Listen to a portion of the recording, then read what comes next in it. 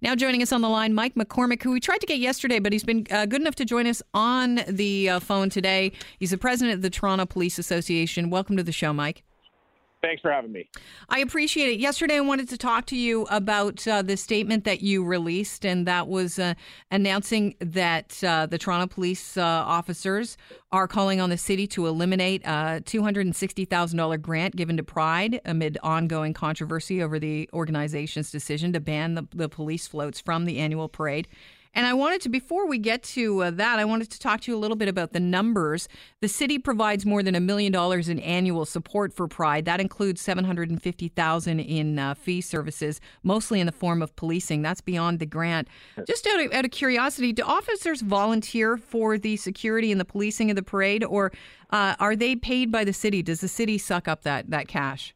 The city pays for the bulk of it, and what we have is officers volunteering to do pay duties, other officers just volunteering to come out, officers who historically volunteered to participate in the floats, and they would do that on their own time. So we had a very large police presence contingency there because of the work that the police officers and people in the LGBT community have been doing. And again, this is not a statement about the LGBT community. This is about Pride and the Pride organizers and the parade.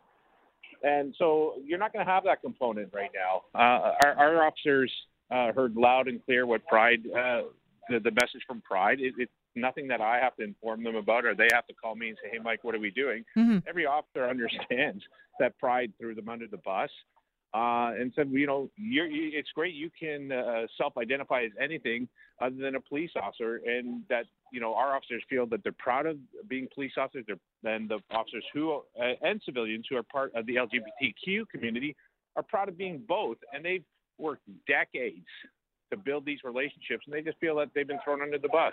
Do they feel as well that they've been thrown under the bus by your police chief, Mark Saunders? Because he announced in February he released a statement without anybody calling for him to release a statement that basically said that the Toronto Police Service would respect what Pride's decision was and formally not participate.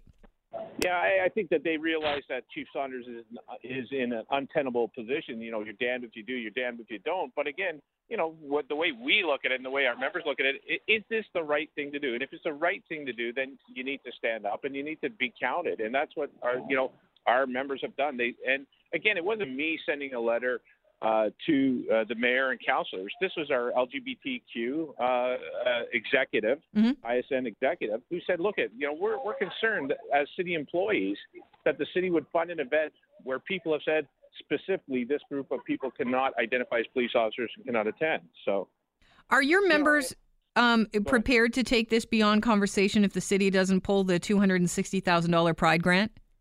Well, look, you know what? We in policing, and I've said this all along, and I've been a police officer, my whole life, basically, and been around policing. We are dedicated and professional. We will provide security. We will provide safe environments, and we will never shirk those duties. But what we're talking about here is that added extra, that part about being community, that part of being volunteers, that part about presence. And I'll tell you right now, our officers are not up to it. They feel that they've been devalued. As I said, thrown under the bus. And again, this should be a conversation about what a great parade it's going to be, how inclusive. And now I've got a conversation ongoing about how exclusive and how divisive this parade has become. Are you hearing from your members that are not part of the LGBT community, that they will stand with their brothers and sisters that are part of that community and not volunteer for some of the services this year? 100%. Yeah. And let's be clear. So I'm not, when I talk about our officers and specifically the LGBTQ officers on that executive, I'm talking about all police officers. All our officers feel the same.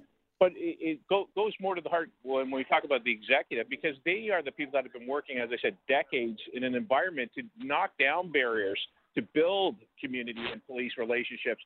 And they just feel like all that work has been set back by a decision like this by Pride.